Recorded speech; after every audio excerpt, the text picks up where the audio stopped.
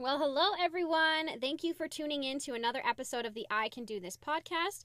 Today's episode, I have a wonderful example of persevering, following through, sucking up your pride, and having just an absolutely incredibly impactful marriage. I have some of my closest friends and I guess almost my step-parents on today to share their story of how they've been married, how they met, and what it takes to have a successful marriage after almost 30 plus years. So Cliff and Tanya, do you want to introduce yourself? Hello, I'm Tanya Fix. I was born in Calgary, Alberta, grew up across Western Canada. Some of the highlights, which I didn't appreciate in my youth, were living in a little place called Leaf Rapids, Manitoba. Population 1,500, everybody knew when you sneezed. Mm-hmm. Yep. Small town life. Yep. And I'm Clifford Fix. I'm born in Athabasca, Alberta, and grew up. Well, when I was born, my folks were both military reserve, so they left when I was about 5.5. Dad wound up with a job with Motorola. That lasted for about 5 years. In Alberta and British Columbia. And we moved to Penticton when I was a kid, and I never understood why my parents left there because I really enjoyed it. And they moved back to the north, and it's cold, and I don't like cold, so I don't know. Yeah. Tell us a little bit about growing up. Moved to Leaf Rapids on my 11th birthday. That was a super special highlight. Like I said, didn't appreciate it as a kid. I have an older half-brother, half-sister. I have a younger half-brother and half-sister, and a 30-year difference between my youngest sibling, my youngest brother. So I am youngest and oldest and an only. Interesting. And Cliff, what about yourself? Growing up in Athabasca, then we moved to Penticton, 2 sisters. So, I was always in trouble. I probably caused it, but, that's just life. Then we moved to Mackenzie, BC, and my dad and mom had a sports shop, and it was a lot of fun. And then we moved to Fairview, Alberta, and they had a GM dealership, and that's where I finished school. Very interesting. Tanya, I know you have a bit of a backstory before meeting Cliff. Do you want to give us the story of before meeting Cliff, who you were with, and a little backstory? Well, part of the backstory is that my folks were very definitely, even after military. So then by the time I got to be 16 and having moved around, they wanted me to go to a Christian private school. And that was okay for a little bit, but it was pretty tough. I was a rough and tumble tomboy. I didn't really fit in, and I absolutely hated the uniform. So I actually met my first serious boyfriend at the time, and it was actually his best friend who deliberately broke us up, became my first husband. And life with him was a big challenge. In fact, I was recalling a story today about being pregnant with my oldest, and we were living on a farm that had us hired help, that had no running water, no electricity. So everything had to be hauled, which wasn't a big deal to me, except that at one point I wound up pregnant and had a temperature of 104. Oof. And wound up in the hospital, called my mom, who was in Prince George at the time, and of course, it was, so Mom, I'm in the hospital, I have a temperature of 104, the situation's not good, and oh, by the way, I'm pregnant. Mm-hmm. Wow. Yeah, so Mom came, and they took us both home, and now they didn't appreciate Bernie at all. Bernie was a hard-to-love man. He grew up on the rougher side of things, and one of my biggest faults is also one of my biggest blessings, and that's seeing through to the heart of people, seeing the possibilities.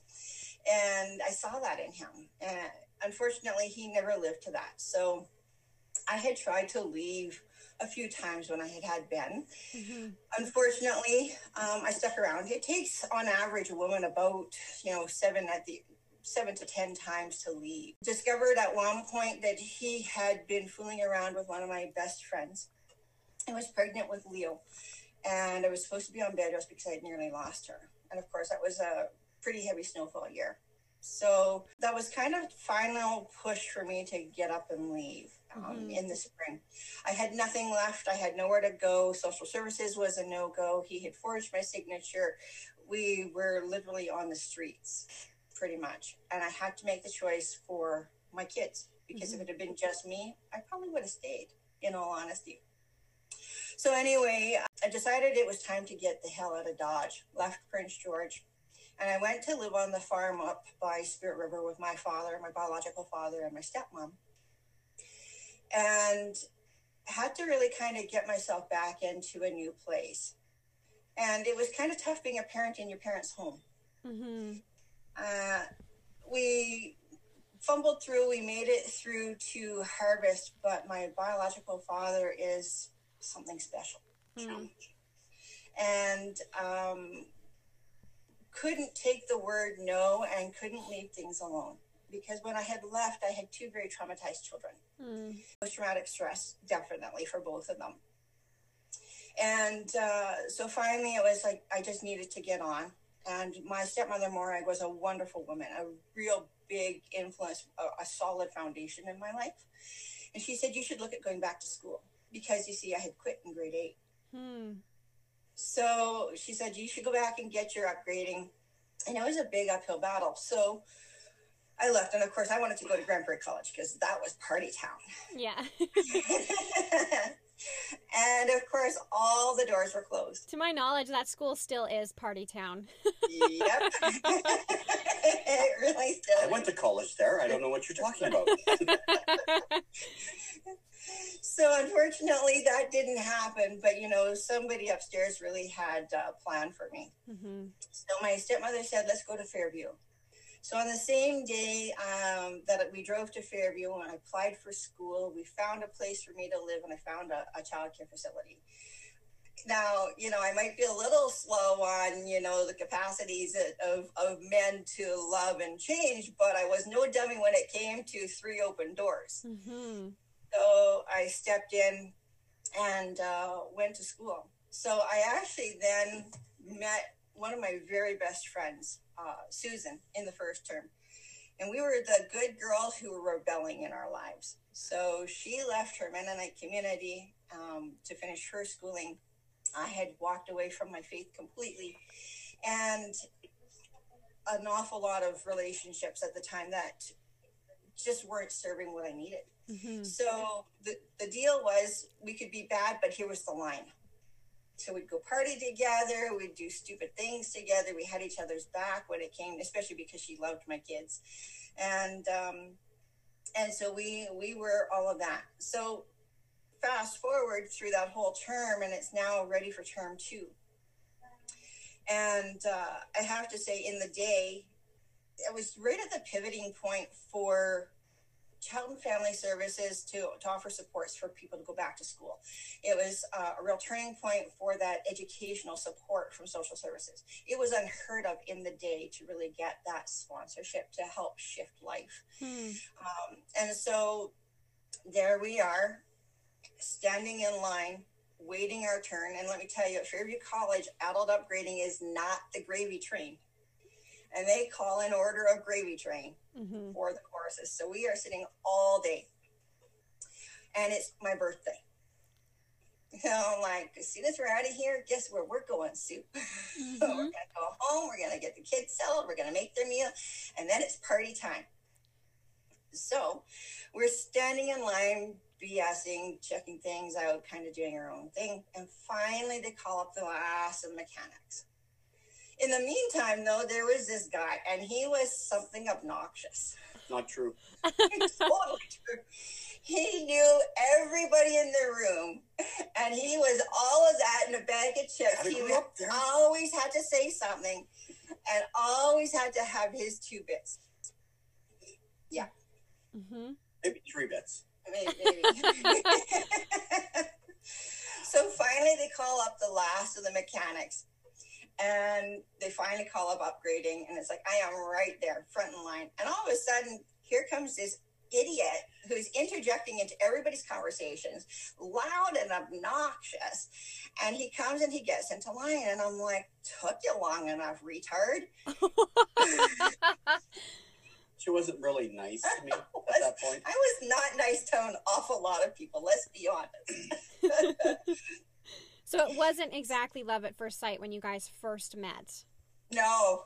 Depends whose version you're talking about. Okay. Cliff, what do you remember of that first time you guys met? That wasn't the first time I saw her. Okay. So, of course, backstory, I went to college in Grand Prairie, and then found out that, you know what, I just finished school. I didn't want to go to college again, so I did the first term, and it was like, you know what, I'm just not interested in doing this. I got to go find a job, do something else. So I went working for a few years, working rigs and stuff, and made some good money and toured to Hawaii and a few places around the world. And because I was single, had lots of money and nothing else to do. And I got injured on the rigs, and my dad suggested I should come mechanic for him. So I said, well, okay. So then I got a job. I got my license as a licensed motor mechanic. So I was working as a mechanic, and I decided that, you know what, computers were I really liked computers. So I started taking some computer courses at night, and I really liked it. And then I was talking to my dad and my mom one day, and I said, you know, I really want to go back to school and finish my high school, because being dyslexic, I got 99 credits. I didn't get 100. That's like 1 credit short, and I didn't get English 20 or grade 12 English finished because the teacher didn't like me very much. She failed me pretty good. So it's like, well, whatever. I didn't really care at that point. So when I went back to college, like I say, kind of wasn't my thing, but I could get into college. And then when I went to motor mechanic school, I was really good at math. So the first day they said, if you can write this test off, you don't have to attend math for the whole semester. I'm like, I'm good. I'll write it. He goes, nobody writes this. I said, I will. Yeah, but you have to get 100%. Yeah, no problem. So he gave me the test. I wrote it all out. And he goes, oh, it's too bad. The last 2 questions you're wrong. I said, no, I'm not. He said, well, here's my answer sheet. I said, your answer's wrong. No, he said, he's not a math major. He was a doctorate in math. Yep. So he was really good at math. I said, no, your math's wrong. I said, put my answer into your equation. And he did. And he goes, oh, it's wrong. Because, of course, I could never do the formula. I could just tell you the answer. Mm-hmm. And I knew my answer was always right. So he figured out where he made his mistakes in his thing and corrected them. And then he did the second one, found out, yeah, he's wrong there too, and corrected him. And he goes, you're good. So every year afterwards, I have him for math as a mechanic. He just went, never mind, just go. You're good. You passed. So that was good. So then I decided I want to take night courses, did them, talked to my parents about doing this. I wanted to do other things, and I wanted to finish my high school. So my dad, being my employer, said, okay, we'll accommodate you. So you go register, figure out when your classes are. You'll have to work around it, and we'll accommodate. And I said, okay, excellent. So I go there in January to do my registration, because I already did the sign up to be there and stuff. So I go for the class registration and everything, and I'd seen Tanya, but I had gone to a dance, because of course living in Fairview, there's not a lot to do. Mm-hmm. So you go to the college dances. Mm-hmm. And my friend Bernard and I went to the dance the one night, and I'd seen Tanya dancing and thought, wow, she's pretty hot. I like her. So then when we get to the thing and I'm signing up, and I was like, oh, the hot chick's here. But of course, I knew everybody here because I knew most of the people, because a majority of the people going there lived there. So I know them all, and they grew up there. So it was like we're all talking and chatting and hollering back and forth. But she focused on me because, you know. He was a loud-nosed snook. So yeah, that's what I remember going there the first time. So, yeah. So now she can tell you her part from there on. So at that point, after I had said, it took you long enough, I said, like, what's going on for you? A little slow or something? And he goes, no, I'm here for upgrading. And I said, back of the line, butter. I said, you know, some people don't appreciate that. So he turns to this mechanic guy that he knows and said, does it bother you that I butted in line? No. And I'm like, of course. I have friends, okay? Yep. Christ's sakes, I was like, So he was already in my bad books. Yeah. Twice already in the space of a few hours. I'm like, oh, heaven help us, this college might not be big enough for the two of us. So we go along, and of course, because I'm getting social services to help pay, I have to talk to the counselors, I have to talk to the mental health, I have to talk to, social services again. And so part of the way along, I'm talking to the instructors, and I find out he's in my math class, and I'm like, oh, crap, he's in math 20. Shit. Oh, well, it's only math.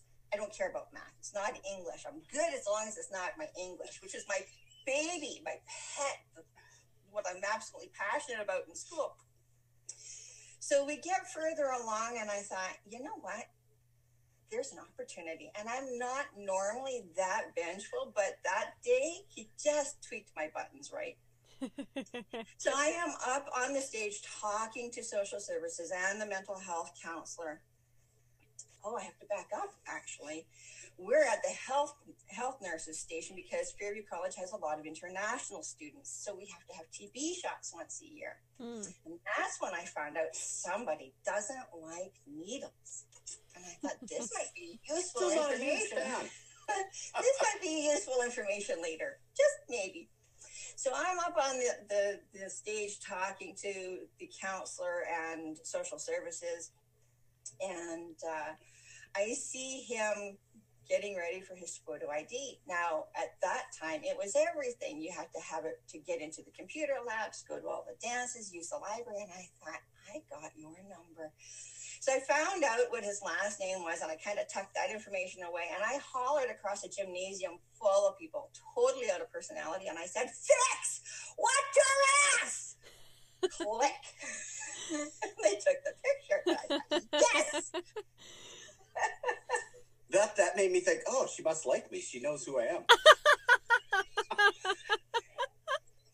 Meanwhile, Tanya's trying to be vengeful, and Cliff is like, hey, pretty lady.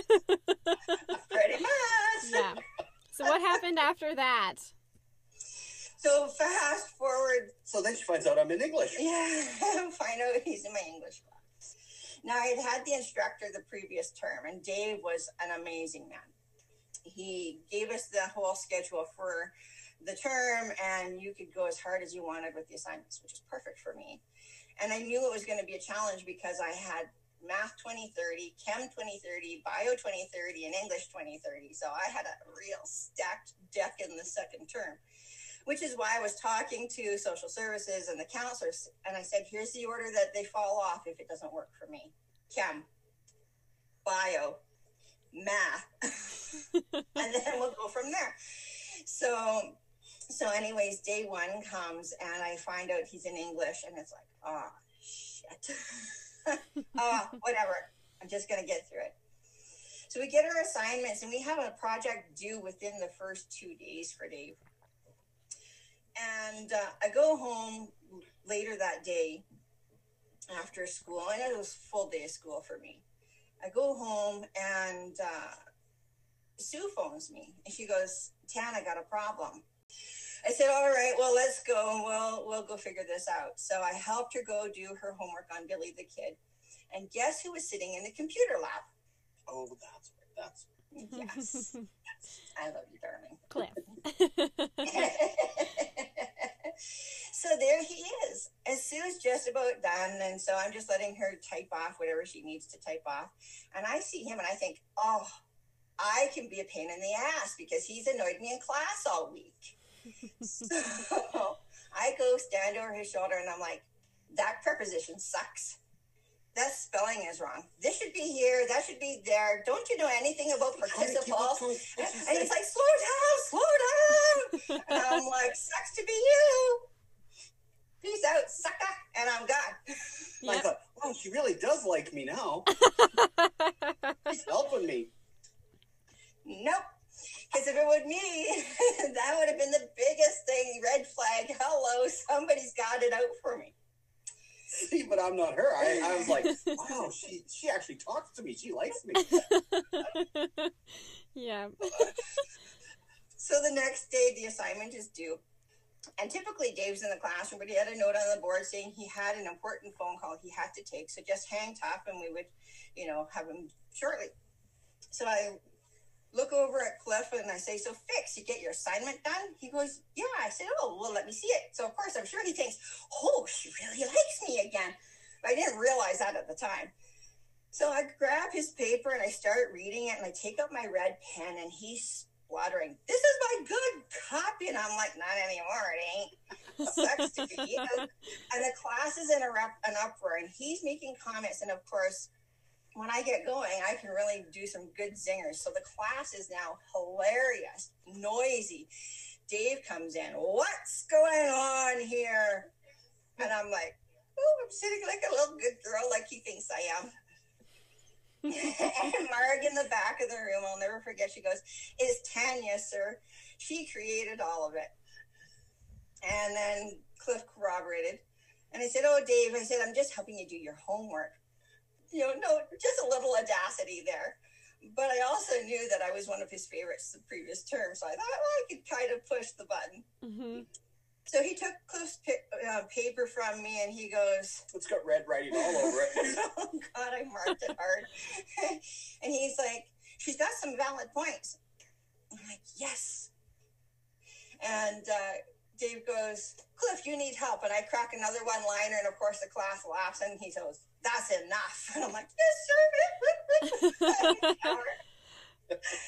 He said, one of my best students that I've had in a long time is going to tutor Cliff. You need help. And I'm like, oh, poor sucker. And he said, Tanya, you and Cliff see me after school. And I'm like, fuck this. Slammed my books down, threw my chair back, stormed out of the portables. And I went, yeah, dumbass. You left everything behind. Go back into the room.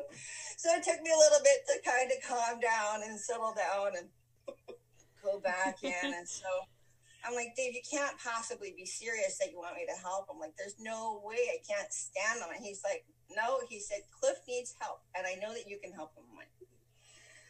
And I'm like, no. He goes, your grades are going to depend on it. If he doesn't pass, you don't pass. So I'm like, fine. So that evening, I'm walking home because, of course, basically with my first husband, I wound up living on the streets for about 2 years. It was pretty rough. Fairview at night did not scare me whatsoever. So I'm walking home and he pulls up beside me. He goes, get in. And I'm like, yeah, no, I think I got this. And he goes, no, seriously, get in. And I'm like, fine. He had just finished basketball. You remember that? Yeah, I played basketball. That's always at the college. Yeah. So he's like, fine, I'll follow you home. And I'm like, well, that's not stalkerish at all. I knew she'd either get in the car, she'd let me follow her all the way home. Yep. So it turns out that I get in the vehicle and I said, okay, well, we really need to have a serious conversation about what we're going to do, because if my grades are dependent on it, you're going to pass. I don't care if you drown, you're going to figure out how to pass. Mm-hmm. So I said, we need to have a conversation. So I think it was in the next couple of days. I don't remember for sure the timeline on that. Do you? We said we'd have coffee in the next couple of days and talk about it. Yeah. And then you said, well, come over to my place and we'll talk about it. Yeah. So he came over and, of course, he knocks on the door. Of course, there's no cell phones then. And I didn't give him my cell phone number or the home number. He just knew where I lived. And I said, okay, here's the proviso, though. I'm a full-time student. I know my house is crap. You say, and I'm thinking, I got an exit plan. He's going to say something so I can get out of this. I said, you can't say 2 words about what the state of my house is, because I clean on the weekends and only on the weekends, and that's it. And you just leave my kids alone. So he's like, okay. So he comes in, he shoves 2 loads of laundry off of the couch so he can sit down, and we start talking. And pretty soon we're talking some more, and I'm like, man, this math has already got me. I hated conics. And he goes, I can help you with that. They're simple. They're simple. So he's sitting helping me, and all of a sudden Ben comes toddling out. And of course I told Ben, I have, this is a friend. You're going to see more of him. You just do your own thing. Because Ben was waking up. At that point, I didn't realize it was post-traumatic stress. Ben was waking up 5 or 6 times a night with nightmares. And Leo wasn't really an awful lot better, but Leo was baby and had no words. So Ben was doing his own thing, and then all of a sudden he was in Cliff's lap and sound asleep. And I thought, you little shit-ass traitor. But I love kids, I babysat my niece and nephews all the time, and cousins and stuff, because we were some of my sisters and myself and my one cousin, we were the oldest of all the cousins, so I used to babysit my other cousins and stuff, because our family's fairly close knit, all of our cousins and my aunts and uncles and everything and stuff. So I'd be babysitting other relatives' kids all the time. I loved kids. I thought they were great. So to me, it was like, oh, a little kid, great. I love kids. And I didn't tell Cliff anything. I only told him the bare minimums what he needed to know, right? So he didn't know my situation. He didn't know, and he didn't judge. So Ben fell asleep in his arms and stayed asleep the entire night, which was a miracle in itself, because the truth is, I can't tell you how many sleepless nights I had. They just were unending. So Ben was asleep, and then Leo woke up, and Leo was teething, and I still had so much homework to do. And Cliff goes, let me take her. And I'm like, well, look he's a man hater. She's a man hater. Like, they wouldn't even really go to my biological father when we were on the farm. So, well, okay, if you want.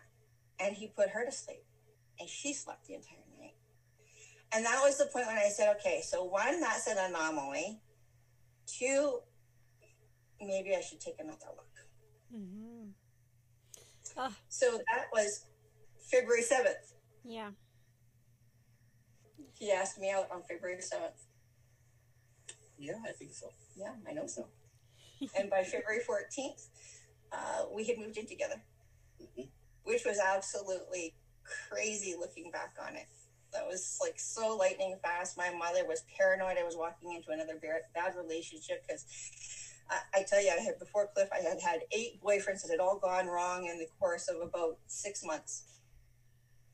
So she was petrified. Yeah. And I said, no, something tells me that, even though I don't really know where this is going with this guy, it'll be okay. And that's where it said. When you guys share that story, for me, it just speaks to the kindness that's in Cliff's heart. That even though he sometimes is a hard ass on you, it's just like he's always just got such a kind and thoughtful heart of wanting to take care of people. And just beautiful. Kind of like this little redhead that came to our house all the time. Of course, you were either living at our house or you and Margaret were living at your parents' house. So, it was like you're kind of an adopted daughter because of that, Not just kind of, she is. Yeah. Yes. Do you want to share, leading up to, from that point, from that night to leading up to being engaged and married, and what you remember from your wedding day? First date, February 7th. First date, you came to my house. Oh, okay. So I invited her over to have supper at my place. And of course, my place was always clean and neat, so that wasn't a big deal. But now I had to kind of quickly, I had to make a meal and everything and prep everything up and stuff. And I thought, well, I love beans, I love steak, potatoes. So I'll just make what I love, and I'm sure she'll be happy to have any whatever, and it'll all be great, So I make up this big meal, and I make sure it's suitable for the kids and stuff, and so her and the kids come over. I don't know where he found a high chair, but that was kind of cool. I did. And I'm like, well, okay, so again, it was that whole, this guy's something else. So we're sitting there, and he's like, so, we're going to have supper, and then, some beans, and I'm like, okay, brown beans, I can do brown beans. And I don't do brown beans. I hate brown beans. And steak, well, okay, I'm game to try game, because, I grew up on a sheep and cattle farm, so whatever, meat is meat. Garden potatoes, can't go wrong. So then he brings a plate over, and there are 2 big scoops of green beans. And I'm like, oh my God, I can't eat those. But I was raised better than saying anything disrespectful because... Well, why didn't you like them? Well, because my mom in the military wasn't a cook. And my mom was not a good cook because they would just go to mass. And so making meals for us kids was mostly mac and cheese or mushy vegetables. And canned green beans recooked is not really a great thing. So it tainted my opinion of beans. So I had choked down, and I don't think he knew for the longest time how much I hated beans, but I choked down, and I kind of got about halfway through, and I'm like, okay, this isn't so bad. Okay, yeah, there's enough butter, I can slide them down quick. Okay, this isn't too bad at all. Okay.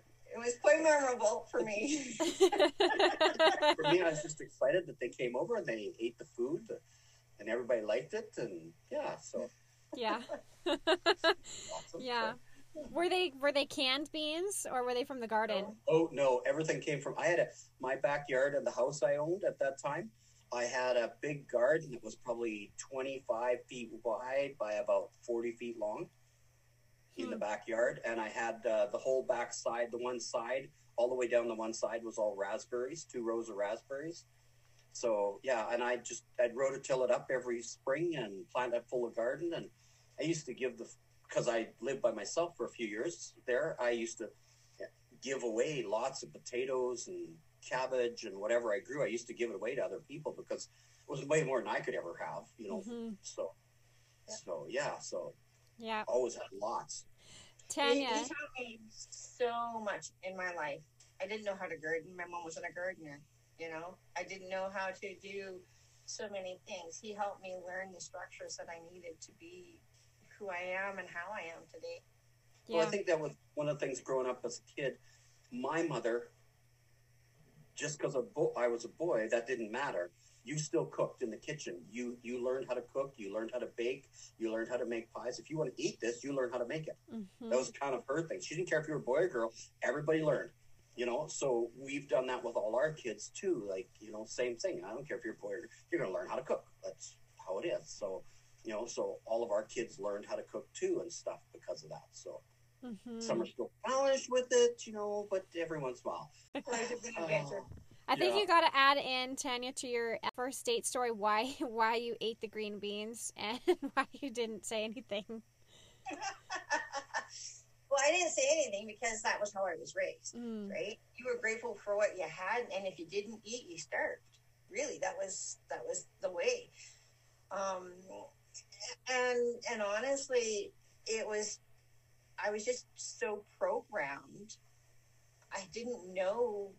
I mean, it took me a long time to figure out who I was for me, right? I was just programmed to be, and then I was hurting so much, I just didn't know. I didn't know how I could say no or no thank you. And so for me, that was part of who I was in the day, you know, didn't know any better. And I didn't want to, and I also didn't want to disappoint because I was always a people pleaser. Yes. She still doesn't eat chocolate cake to this day, but she loves beans now. Yes. That's awesome. I got a story. Yes. So, being that I was always a neat freak, I liked my apartment, my house clean all the time. When I moved out, it was always spotless, clean, organized, beds made every morning, everything, always. And not for me. And she wasn't. But that didn't bother me. And, you know, a lot of people thought that would be difficult, but it's like, no, it is kids. It's what it is. It's not a big deal. One day the kids will be gone and I'll just do all the stuff. I don't mind if I do it. Because I like it a certain way. And, you know, so, I mean, I can kind of turn my eye to certain areas of the house and ignore it because I can't chase it all day, every day and just keep doing that. It doesn't solve anything. It won't make me happy. So I ignore it, you know, so I kind of learned that. We had a pretty good time there and stuff. We were together for almost 3 years before he proposed. Yes. So Cliff's parents were snowbirding, and I had said to him, why am I not meeting your parents? You know, and he said, well, they're snowbirding. You meet them when they come home. And I didn't realize that in part it was he wanted to establish things for us while they were gone, but also probably getting me comfortable because his mom is pretty tough, and his mom had some big concerns. So it was very, not that I really cared, honestly. no, he didn't really. Mm-hmm. So one of Cliff's friends in the day went down to They were in Arizona at that Yeah, time. they were in Arizona, and said to them one evening shortly after he had arrived, "So, what do you think of Cliff's new girlfriend and the fact that she's got 2 little kids?" Oh, that was a fun phone call. He didn't really care, but I am like petrified because I answered the phone and she asked to talk to Cliff, and I'm like, I don't know who it is. It's all business. And so then she starts reaming on him. How could you, after Shannon and after Tammy, and when are you going to learn about women who are going to take advantage of you? And she just must know that you're from a family of money, and how dare you think, not think this through, and she's just going to run away on you. And oh, it was brutal. And I was petrified to meet her. So fast forward, and so, there, hang on. yeah. So when it came to that point, it was really a matter of like, Mom, I really don't care. It's not your opinion. You can say anything you want. I just don't care. This is my life, not yours. So too bad. Mm-hmm. I just really wasn't too concerned about what she thought. Mm-hmm. Even though she's my mother, it was like, well, too bad. Yeah, still your life at the end of the day. You got to make your own choices. Exactly. Absolutely. Yeah. So fast forward, one of my favorite phrases, I guess, lately. They're coming home, and Mom was known to have some terrible migraines, and so they were driving actually 2 motorhomes back because they were driving her mom and dad's motorhome from the States and their motorhome, and Mom was incapacitated with migraine. So they asked if Cliff could go down. Well, what it was is a friend of ours has a plane, so we flew to High Prairie to pick up, so that he could pick up Mom and I could drive the other vehicle back. So we met. So I said, well, I'll take Ben with me. Yeah. And so Ben could fly in a plane, and because I grew up with my dad being a pilot, I flew in a plane all the time as a kid. So, and I thought it was fun. And so the guy we were going with, he didn't care if we took Ben. It's all good. So get Ben in the plane and myself, and we fly to High Prairie and get out. And Mom didn't really get a chance to meet Ben or anything at that point because she was just not feeling well. We just got her in the plane, and off they took and headed back to Fairview. And Dad got to meet Ben, and he liked Ben. And we got in the car, and he said, well, you're driving this, and follow me. Away we go. So away we went and headed back to Fairview. So I went up to the house, and we had kind of talked and said, well, what if I made supper for when everybody gets here? Right? Because it's going help to water because at the that plants time we had a key to the house because we were always taking care of the house while they were gone. I always took care of it in the wintertime. Because the sisters never watered anything. The plants would all die if they were taking care of them. So I like plants. As you've seen, our house is full of plants. So I always watered the plants, and I took care of the house and checked it every few days and stuff. So then I'd go with, and I would help because Mom had 30 odd plants at that point. And I said, why don't I go use the kitchen, we'll make some meal, and then she can come home, eat, and just go straight to bed. So there I am, the unwanted stranger, in my future mother-in-law's kitchen, with Leo, toddling around because she's just 1. And they come in the door, and the first thing that happens is, Grandma! And Leo runs to her with abandon. And I'm like, wow. And Tansy was stunned. Absolutely. She didn't know what to make of it. It just totally melted her heart. Oh. But yeah. That year they came back in the spring, so went through the winter, the fall, and whatever. But my parents always came home for Christmas. So they had presents for the kids, and we brought the kids up for opening Christmas presents and stuff. Ben's 3.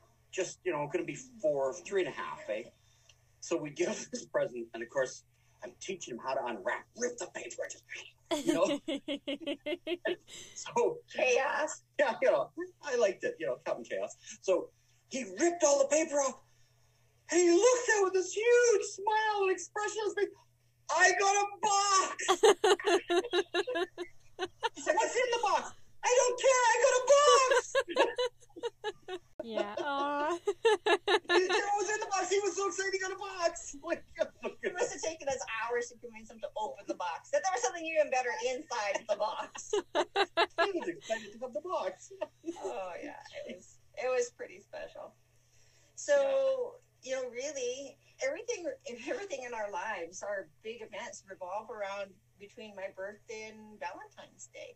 I've never really had, this concept of having a birthday to treasure for my own, because Leah was my birthday present. She was on the 29th. Mine is the 31st of January. And so we had Leo's birthday, and of course we loved to do cakes for the kids. Cliff and I always got creative, and he loved to decorate. I would help shape it. I would help come up with baking and whatever concepts, but Cliff was always the decorator. And so we had leftover cake in the fridge that one particular birthday, and he's trying to get me to open the fridge, and I can't figure out for the love of me why he wants me to open the fridge. I'm like, no, I'm not hungry. No, I don't need lunch. No, I seriously, I'm good. And he's like, would you please just go open the fridge? And there was the frosting on top of the frosting. And It was on ice, the rock on ice. Oh, does that mean you put the ring on ice or the icing? Yeah. Yes. Oh, wow. On top of a special little piece that he had kind of redone just for me. Did you write on it too, or just cover the piece of cake It wasn't in frosting? that big a piece. Oh, okay. First of all, it was chocolate cake, and I don't do chocolate. So it was made to just sort of like be a ring holder. Yeah. Oh.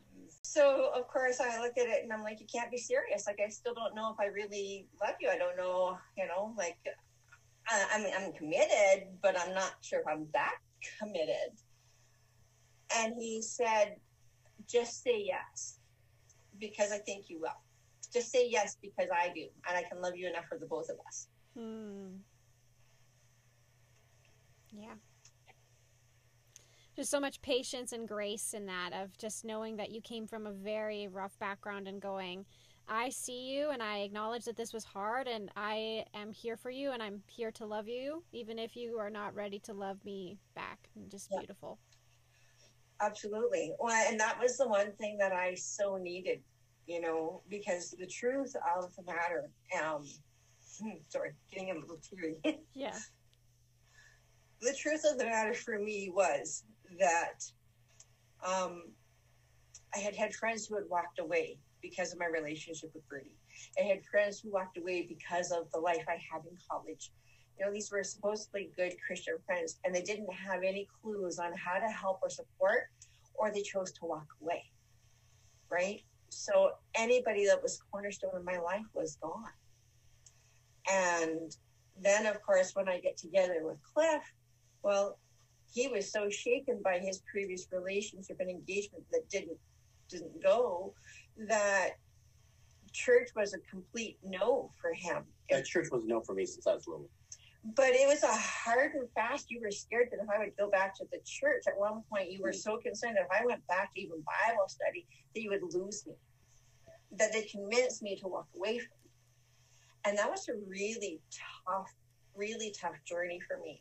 And so through the years, that became small steps, steady steps, and I think in relationships, especially when one person has a relationship with Christ or faith that outweighs what the other person has, it leaves an imbalance. It truly does. And I've made choices because I know the value I have with Cliff, because he's been the literal figure of what Christian love and patience should be in comparison to these people who supposedly were. And the number of relationships, even at one point in truth, my relationship with Sue went south because they were in a church, and it was tough to have a friendship with one of us who's a believer and one who wasn't, and I didn't understand. And so when she walked away for a while, it was soul crushing, and just confirming again that if I have to make the choice, then this is the choice. And really, God would have to just understand. because Cliff was exactly what he put in my life, exactly what I needed. Mm-hmm. And so a large number of my years with Cliff has been finding my way through. What does my faith look like? What does my relationship with any church look like? What does my relationship with other faith believers look like? And really having to be firm in my own position. Mm-hmm. Yeah. That it's like, you can be different than me and we can still be together, and it's okay. We don't have to be the same background, the same everything to be together and have an amazing relationship. Absolutely.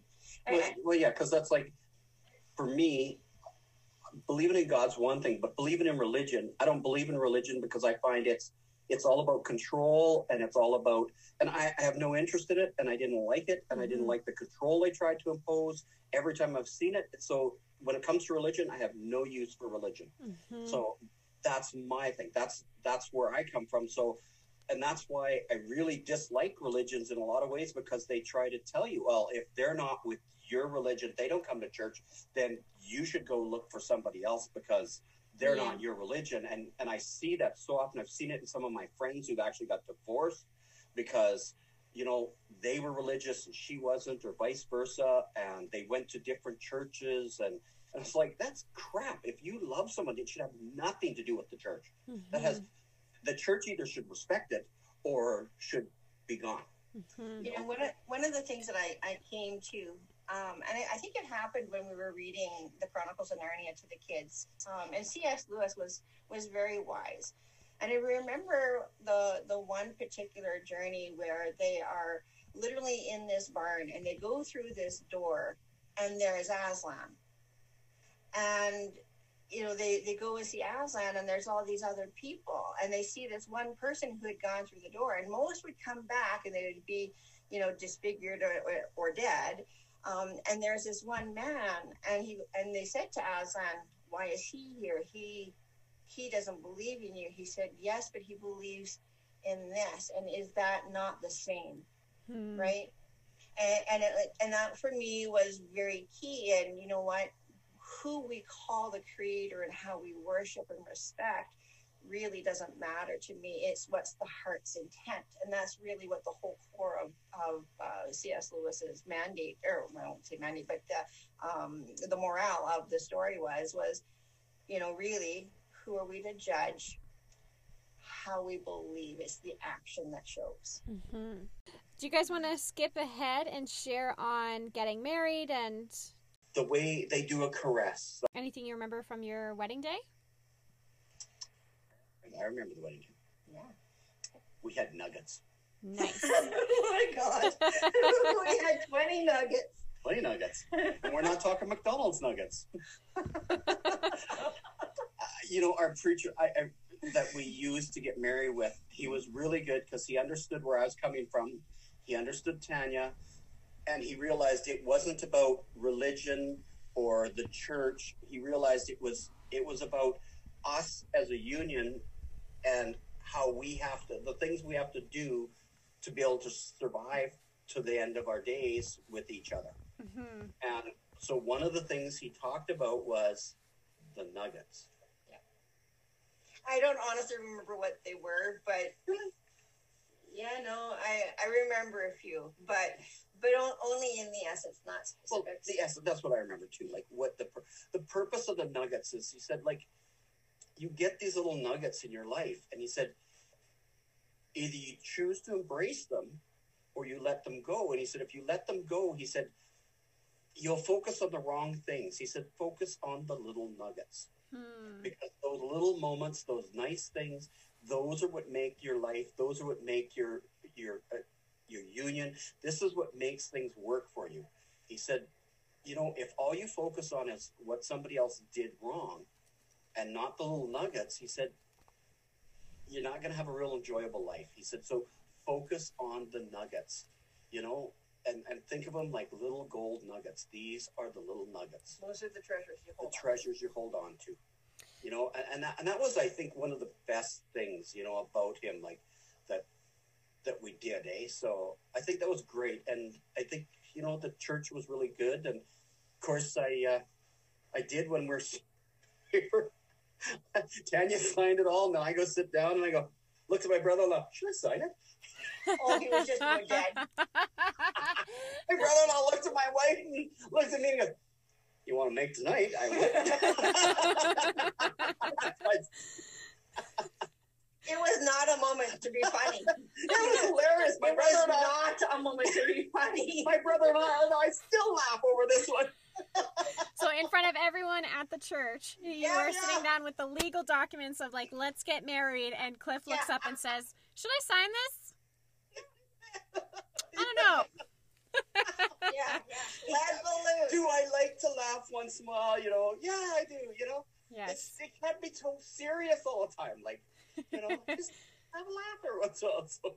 So to go back to the nuggets, if someone wants to implement that into their life, like what would that mean to them, and how could they maybe do that? Well, the big thing is like, look at the little things that you cherish. Mm-hmm. What is it that you love about your spouse? The little thing they say, the things they love about you. It doesn't have to be big things. It's just the little nuggets every day. It comes down to, sometimes even just remembering those special moments, Mm-hmm. right? Not the things, but the special moments, those events that are, benchmarks or landmarks in your life that only come around. What were the special things about that? What made that? And then how can we recreate that in another way? Or maybe even again. Well, I think a lot of it too is so many people will have one bad thing happen, and that's what they'll focus on instead of the last 10 years of all the great things that went right. You know what? Yeah, that happened. It was unfortunate. It's bad because maybe, we set each other up to make that happen. It's not, you can't always blame one person and say, well, it was all your fault that you did this, or you did that, or, we're in this together. That means sometimes we set each other up to do the things we don't want to do. And that's where you've got to let those go, focus on the little things, because for every 9 things you did great, we tend to focus on the one shitty thing. Mm-hmm. Forget the shitty things. Focus on some little, instead of 9 things, pick one little thing out of there that you really loved and enjoy it. Just like in your day, what little thing did you enjoy today? Don't worry about the fact that you got fired today, that, your boss yelled at you, that your spouse yelled at you, that your kid got mad at you.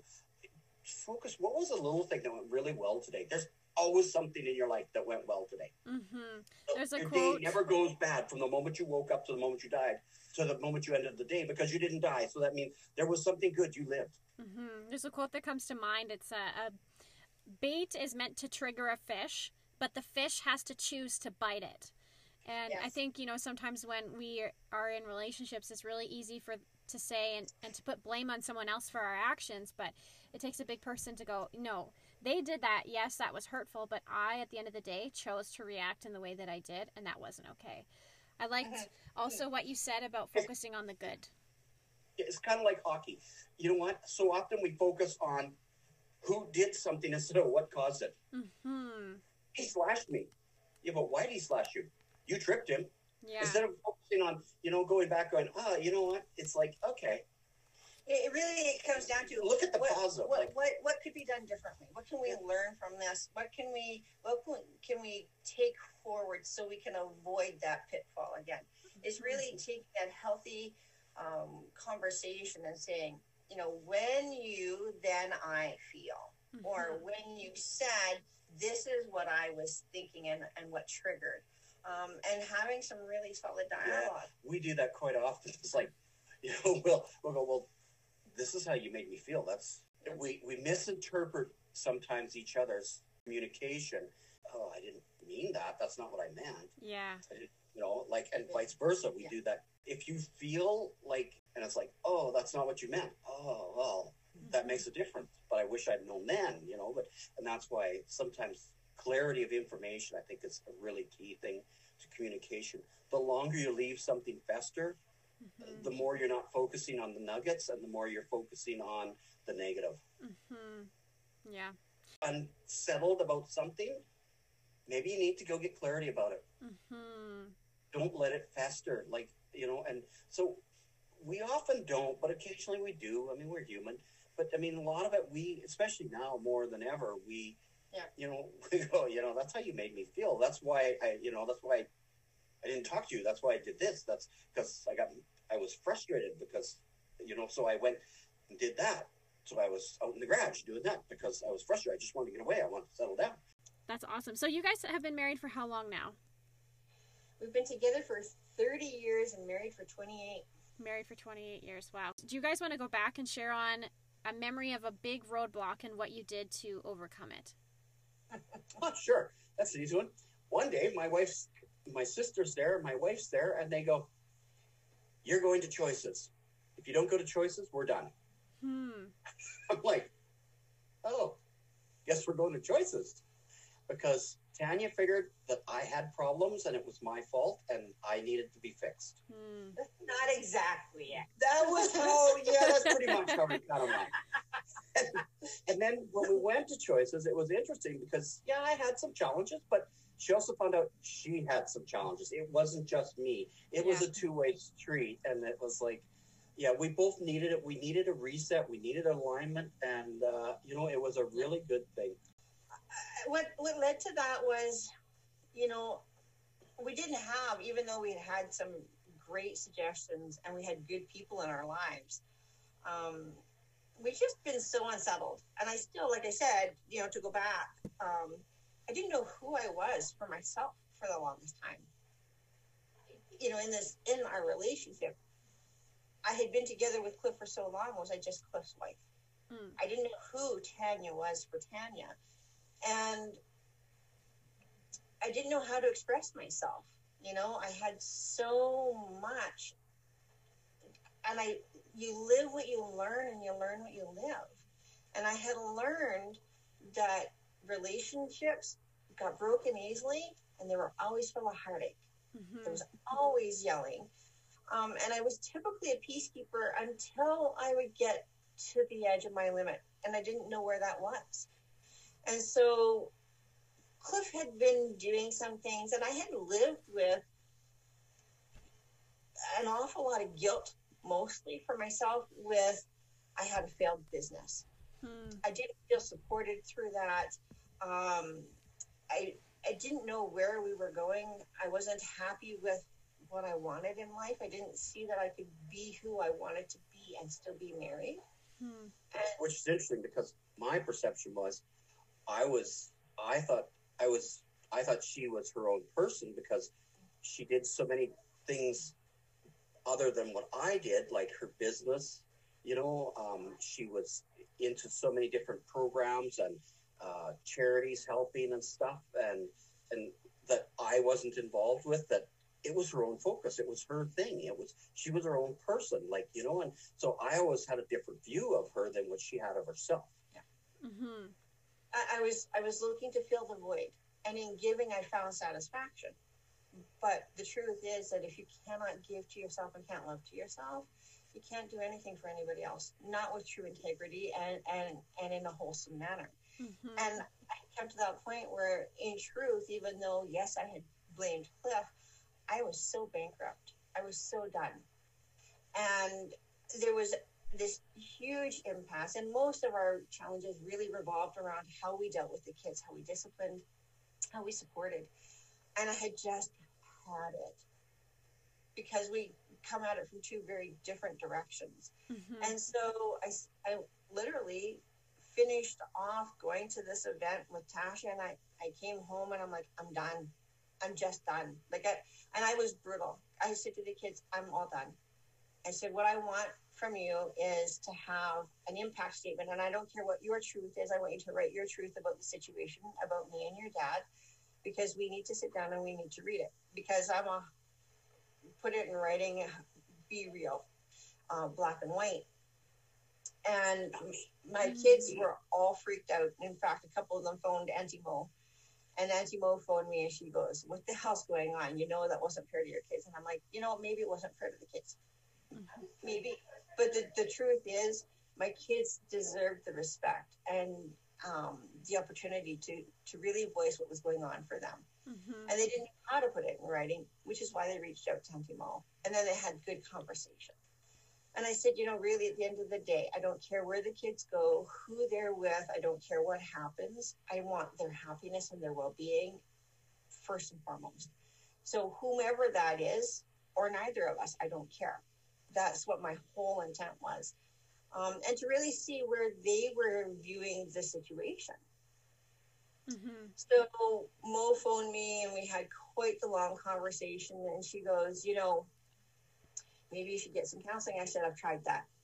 I've gone for counseling. I've done everything I can possibly do. Cliff's not interested in going. I'm just done. Like, if we can't figure out a way to figure this out together, it's the end of the line. The brakes are hit and we're going to crash through that wall. So Mo calls Cliff and says, I'm coming out. So, Okay. So he's totally stunned when Mo comes out, and I said to him, I need you to really hear me. I'm all done. Either we do choices together or there's end of the line. And he said, okay. So, because That's easy. Yeah. It was like, oh, well, that's what I have to do. That's what I have to do. And I'm like, why is that so hard? Why couldn't we have done that through counseling? But so I went into choices going, I could be okay on my own, but if I want him to go and get some tools and change, then I have to go. Mm-hmm. So it was more of a wake up call for her at choices than me. Yeah. Like for me, there's some things I could see that, I could change. I could become better. I can evolve. I could do things differently and stuff, things I could improve on. For Tanya, I think it was way more of an awakening of realization that it's a two-way street and that we're both responsible, because at that point going there, she pretty much blamed everything on me. It was all my fault. Everything that went wrong was my fault. And that's why the kids were upset, because they felt it was both of us. And they didn't want to write something just about me because they didn't feel it was just me, that it was just that I was bad and terrible or anything. It's just, but, and that's why they were kind of flustered, because they're like, well, I don't want to really say anything bad about that because it's not that bad. But her perception and their perception of my perceptions were all different. And so when the kids talked to Annie Mo goes, yeah, okay, I'm coming over to talk to you guys. And it's like, So it was a really good thing. It was a intensive program, but it really, really opened our eyes to look at things differently, be more open to, personal development for both of us. Mm-hmm. Yes. And there's more than one way to get from A to B. Absolutely. Yes. And I still I think one of the biggest challenges at the time why I didn't want to go to counseling is that so often, so many people I've met that went to counseling got divorced because the counselor tended to side with one person or the other often, at times with some of these counselors. And it was like, okay, so all you're doing is you're supporting the wife or the husband, and you're not really looking at the relationship. Now, that's not all counselors, but some counselors, that was what happened, Whereas choices I found was really good because it wasn't about our relationship. It was about each other. And if you can get yourself together, you can your relationship will do fine. Yeah. Mm-hmm. Two really important things came out of choices for me. One, I realized that I could not look at myself in a mirror and have any love for myself. Mm-hmm. I was brutal on myself. In fact, not just brutal mentally, but I would stand in front of the mirror and tear myself apart. I couldn't see what anybody else saw. She's hot. I never saw value. And so, when you have that viewpoint, that's how you color your world. Yeah. So when I could look at myself in the mirror, I was broken. Mm-hmm. And I could see something of value there for myself. And that was a really big moment for me. That's beautiful. And then the other really important aspect of that, realizing, because Cliff would kind of just bump along and think everything was good and everything is fun, and it was like, you don't get this, that there's this serious need. And so there was this one activity, and they don't do it often, only if there's people who are in relationship with each other in the room. And they did this thing called relationship line, and I'll never forget the look on Cliff's face. So they have you stand facing each other, and of course I really don't have much except for contempt for Cliff at this point in time. And there I am, and I'm supposed to, look at him politely at the very least. And we have our hands behind our back, and the first directive we're told is, on a scale of 1 to 10, on your hands, you choose what number you are at in your relationship. And Cliff chose an 8. Yep. And I chose a 2. We're quite a ways apart there. Yeah. And it was tough. And then Thelma was phenomenal, though. Yes. I'm glad we had her as opposed to the other people who lead it. Thelma is the person who invented this program. Yeah. And she is very direct. Hold no bars. Yeah, she was exactly what I needed. Her favorite saying was, "Stop it." Oh, it wasn't just that. It was, "Stop it." Yeah. Not that aggressive. Yeah. And so that was, that was pretty impactful. So that was the 2. And then the third and most important thing for me was there was this game that we played, the medicine game. And you were given so many beans or buttons or whatever in your hand, and you choose who you give these 5 medicine. There's 87 people in the room. Yes. Oh. You only have 3 beans. No, 5 beans. And 5 you can beans. only give away 5 beans. There's nothing else. Yeah. So you can imagine then we sit and we go around and we do this. First of all, I didn't give myself medicine. Well, why would I, right? Because you give it all away. And I didn't give Cliff medicine. And you should have heard and seen the comments. And now there were questions, but they were very sharp questions about, what does that say about you? Yeah, not about me, about her. What does that say about me? Yeah. That I'm not willing to give him anything, because the whole premise was, you're in a village of this many people and you get to choose 5 people who have the medicine that can help live. Everybody else dies. Everybody else dies. And in your camp, I chose not to give medicine to my husband. Very powerful statement about where I was at in my life. It was huge. And I regretted it for a long time. But it was definitely an acknowledgement of how much work I needed to do for me. Just truly for me. Because if it's not for me, I can't do it for him either. So yeah, it was powerful. Those were the 3 amazingly big takeaways. Oh, and we had other challenges too through that event. Yeah. But those were the three things that I have always savored 5 years out now.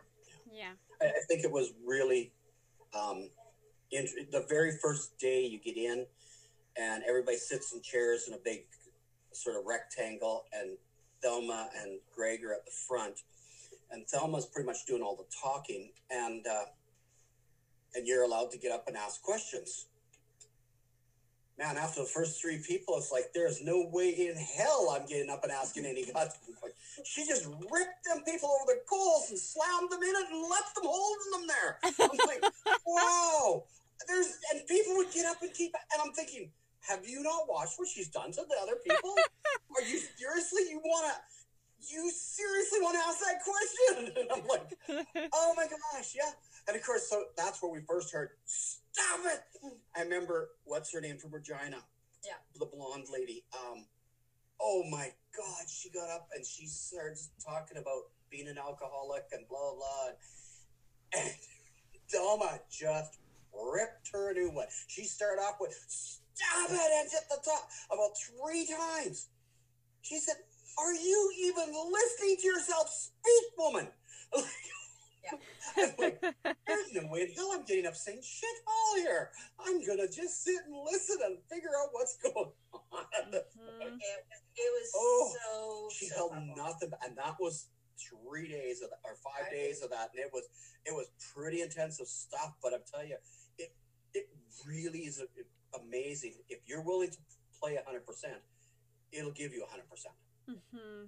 You know, and you get out of it what you put into it, and that was a big lesson for both of us. What we put into it, we get out of it. Yeah. For our marriage, for our business, for our relationship with our kids, for where do we want to be? What we put in is what we get out. Yeah, 100%. That's a really good point. Do you want to just jump back just to cover? I'm curious to know, like, for Tanya, I think sometimes in relationships it's like there's one of us that's like really more so on the side of easygoing, and then there's the other person. Yeah, I am Ryan. And then there's and then there's the other person who tends to be a bit more like melancholic, like in their head about things, and feel a lot more in tune to like the emotional side of things. Yeah, me. Do you want to share? Ryan and I get along so well. Yeah. I get it, totally. Yeah. Do you remember that moment? Like, did you know that Tanya was feeling so down in the dumps? You're kidding, right? Ryan may be a lot like this, and sometimes we don't actually see what you're trying to put out there. You might think you're sending out a vibe, or just not getting it. Yeah. Just so you know. Yeah. I've learned now that if I like am nervous about something or I'm feeling something, like I'll tell Ryan, I would really like it if sometime this week you surprised me with a gift. Or I'm really feeling nervous about like XYZ, and he's like, I wasn't even thinking about that. Like I was just enjoying the sunny weather. Like it didn't cross my mind. So yeah. So for our listeners, you weren't even like, you just thought things were pretty. Like Ryan. Yeah. It's going along. Everything's good. You know what? I just always look at the positive things in life, and it's all good. And and unless somebody tells me it's bad, I think it's good. So part of that, let's be real though, darling, is body language was a challenge for him for a long time. Mm. He didn't understand how to read body language. Still challenged, but he's come a long way. And so, if you don't read the cues, how can you begin to gauge, right? Yeah. And we learned that through choices. 90% of our communication is nonverbal. Well, hers. Yes. So when you have somebody who struggles with reading the cues and knowing how to interpret that, it's like learning another language. Mm-hmm. And so now it's okay. So I have to stop and go, what's my body language? What's going on for me? And I have to express it to him and say, okay, so here's where. And even tone of voice to a certain degree. He's come a long way in understanding tone of voice. Yeah. Which I find it frustrating to me, because sometimes I change my tone of voice because I want somebody to hear something, and they take it totally not what I want. Mm-hmm. And I'm like, I'm not mad at you. I'm just trying to get you to listen. Yeah. And you're not listening. So I'm not mad. Like I don't understand where you're getting that vibe from, and they misinterpret my voice, what I'm trying to say, because like Ryan, I'm kind of chilled, and that's like, so I guess if I want somebody to listen, then I got to be stern. I got to be loud, and otherwise nobody's really paying attention, because why would they, and what for? Like, mm-hmm. So if I want them to, sometimes I have to be that way, and they interpret it as, well, you're mad. Mm-hmm. But for them, they probably raise their voice when they're mad instead of just trying to get a point across.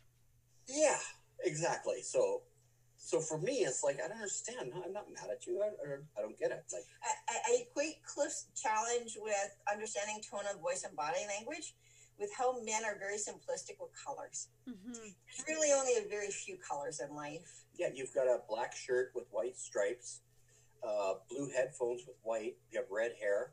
See, but her the wall behind she's white. But her headphones really are more of a teal blue instead of just blue, right? No, they're blue. So, her shirt's blue too. Yes. So I know that's more of a baby blue. It's just blue. So knowing that, just simplify and address as able to help accommodate for success. Yeah. Can we jump back to advice for maybe sharing on advice on leaving an unhealthy relationship? We've helped a few people in doing that too. Yeah. You know, and stuff. I think that's, like Tanya says, I think that's the hugest challenge for a woman to leave an unhealthy relationship. It is really, really challenging for them. They have to, like, we've helped a few women with their relationships and stuff, with men who are very physically, you know, harmful and stuff. And I find it very frustrating when you've done so much work to try to help them and they go back and you think, why? Like, why would you do that? You know what's coming, you know, but it's like you say, I think it's something to do with the mind and how women are wired in their needs and their expectations. Yeah, one particular situation comes to mind with a friend. Actually, she was a coworker in the day, and she came to work with some bruises, and I said to her, like, you know, that's unhealthy, that you know, you have to have boundaries in place, and if he can't respect physically, then you need to leave. And she was like, well, you know, it was a one-off. I said, really? Okay. So then she came to work again another day, and she was pretty shaken because he had thrown some things. And it's like, look, I know that it's really scary and it's tough to leave, but you have to think about, first of all, you've got 2 daughters. And so if for nothing else, that's not a healthy environment. You have to think about what are you demonstrating, because we live what we learn and we learn what we live. And so it takes counseling and a lot of work to move past that, to not do it or not accept it. See, and I think for me, a large part of this could be circumvented in recognizing what our own worth is, right?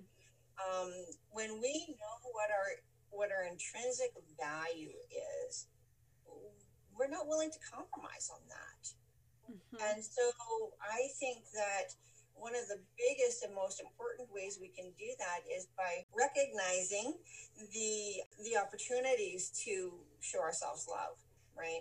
And that can be everything from, and a simple tool that I did, and again, it goes back to choices, but I've extrapolated on that, was I am. So I am what? Well, I am a courageous and forgiving woman, and I empower others to know their worth. But to do that, I have to do that for myself. I have to be courageous for me. I have to move beyond fear. I have to love myself before I can love everybody else. I have to empower myself to empower others. And so it starts with one tiny little seed of hope. And so my way of doing that regularly is on the mirror, I'll write, I am. And I'll write something that I know to be true about myself, or I want to be true about myself, some area that I want to grow in. The other thing that I do then after I've done that, and I try to do 3 to 5, what am I in the process of? Because for me, the word try is absolutely abhorrent. Trying is a wishy-washy word. Well, trying means I don't really want to do it, but I'm going to pretend I'm going to do it. Yes. It's not, trying is such a fake word, I think, in a lot of ways, because it's like, well, I'm going to tell you I'm trying, but the truth is, I'm not going to do shit. I may or I may not. Yeah. But if I say to myself, I'm in the process of, well, I can be in the process and I can still fall down. I can still forgive myself. I can get up and start again. So I write the things that are sometimes the very biggest challenges for myself. I'm in the process of learning how to do a new program, right? Accounting is not a strong suit for me. So learning accounting, I'm in the process of. I can still make mistakes. I can still grow from that. And then when I've had that success for a little bit, that one comes off the board and something else goes on. I'm in the process of. And it allows myself grace, because when I can give grace to myself, I can be gracious to others. I think that's a really good point. And even if you get a scar, I got a few of them, they're learning events. Good storytelling marks too. Absolutely. Look at this. I can tell you this story and that story. That Yeah. Exactly. Yes. Exactly. They're Awesome. not a big deal. I love that. Do you want to share on, obviously a big part of your journey together was Cliff coming from a very abrupt breakup is what it sounds like to me, and Tanya learning how to open up from an unhealthy relationship. Do you guys want to both share on learning how to open up? Well, I had multiple girlfriends over the years growing up till I met Tanya, and they'd leave. It's like, well, maybe because I was too easygoing and stuff, and it's like, okay.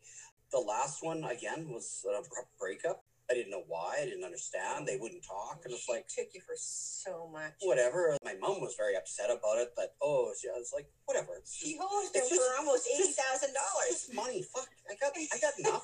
I'm good. I didn't care. So who cares? Like, Yeah.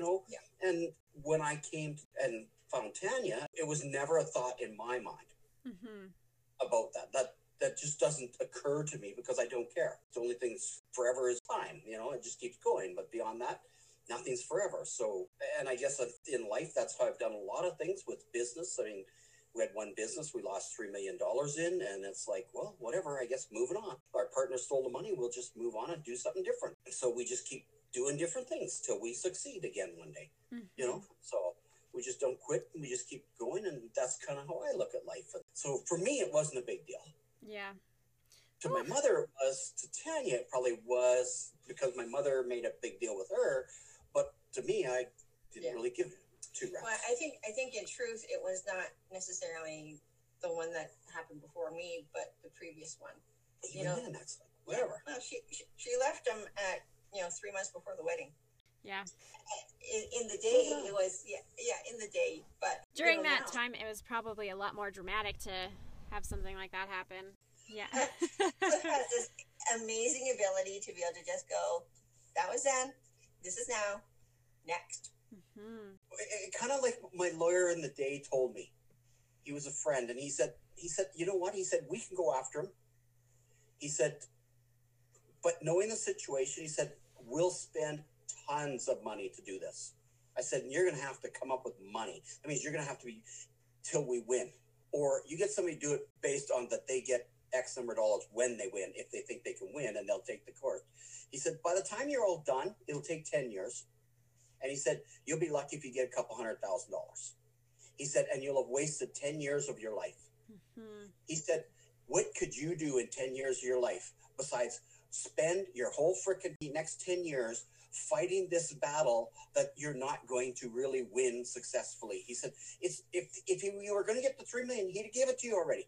It's not going to happen. That means you're going to fight a battle that you'll get a few $100,000. The lawyer will take the rest because their lawyer fees will go through the roof, and because it's an international case, because the people end up overseas. I said, it's just the way it is. I said, great advice. Moving on. Let's not do it. Let's carry on. Yeah. So we moved on. It's good advice. Tanya, do you want to share your side of learning to open up? Fortunately, Cliff has stuck with me until I learned how to. And really now for me, it's simple tools. I need your attention. I need you to hear what I'm saying. Right after Choices, because it was my lifeline. We would sit and we would do a dyad face to face, holding each other gently in place and looking at each other and speaking what our truth was with kindness. Now I can just say, you know what, I'm struggling with this. But it took time and crazy little tools that we had along the way. So things like, you can, at Valentine's Day, you can get these little bells that say ring for a hug or ring for a kiss. And sometimes that's the only thing I had because I couldn't vocalize. And that was my lifeline to ring that bell. And he knew the moment it rang, didn't matter who rung it. Everybody in the house came and would just give an unconditional hug because there weren't words. There was no way to get it across. I had so much mind storm. I said for a long time, pre-Choices, before I understood about mind storms, it's like having this merry-go-round whipping around at top speed, and you just try to reach in and grab one thought. No way. couldn't even grab it. And if that one thought was just anger and pain, and you pulled that, that's what you used. And so learning how to vocalize and really think about the terminology that I'm using has been a journey, but it has been well worth it because, you know, honestly, I don't recall in the last 4 years at least having anything major. Mm-hmm. You know, everything major has become put into perspective. Really, at the end of the day, what are we going to remember 10 years from now? What are we going to remember nuggets, 3 years? The little nuggets. That's right. The nuggets, yes. We're back to the nuggets. And we're back to where we started. Yeah. So closing this out, do you want to give some tips or resources that really helped your marriage and strengthening it? Yeah. Be oblivious to everything, and it'll all go fine until something goes wrong. It's such a luck. Actually, you know, sometimes it just takes being 20 seconds brave. Right? So can I just be brave enough for 20 seconds to be real about what my heart is feeling and what's going on for me? And can I do that with kindness? Mm-hmm. It's a huge tool. I use a lot of self-observation, self-awareness tools in where am I at? What am I feeling? How am I? And what do I really want out of this? You know, I think the other big one is communication. Yeah. Don't let something, if you're bothered by something, go talk to your spouse and get it out there. Find out what's going on. Talk about it. But when you do, be very careful about non-blaming. You know, just go, here's how I feel. Here's what's bothering me. I need to get clarification on this. You know, the biggest challenge, I think, is people often go, you're wrong, which means I'm right, and you can't always be right. Mm-hmm. And if you're always right, that means they're always wrong. It's never going to work. Mm-hmm. There's always got to be a middle of the road. And, you know, I think a big thing I learned years and years ago was there's always two sides to every story, and the truth is never on one side. It's always somewhere in the middle. Mm-hmm. You know, I saw this the one time in I can't remember what it was, some exercise, and they did something, and they asked 10 people individually that didn't hear what each other said to come up and tell you exactly what happened. There were 10 totally different stories, and all 10 were sitting in the same spot watching it take place, but they were taken out of the room so nobody could hear what the other said, and each person came in to the front of the crowd and told what they saw. 10 people, not one, saw the same thing. And you think, it was all there. They had it videotaped. They knew exactly what happened. And yet perception is your perception tainted about what happens because of your past and the things you carry with you? Mm-hmm. Yeah. Which is, I think, one of the big things. Stop dragging the chair. Yeah. Quit carrying all the baggage. Get rid of the baggage you're dragging with you. Mm-hmm. You know, because that taints your perspective sometimes in unhealthy ways. Yeah. You know, another tool that I really like, and it's challenging, but if you can really have the dialogue and ask for what it is you really want. So again, going back to choices tools, one of the first things we did after we found out where we were so diametrically opposed on the relationship line was we had to ask for 3 things that we truly wanted.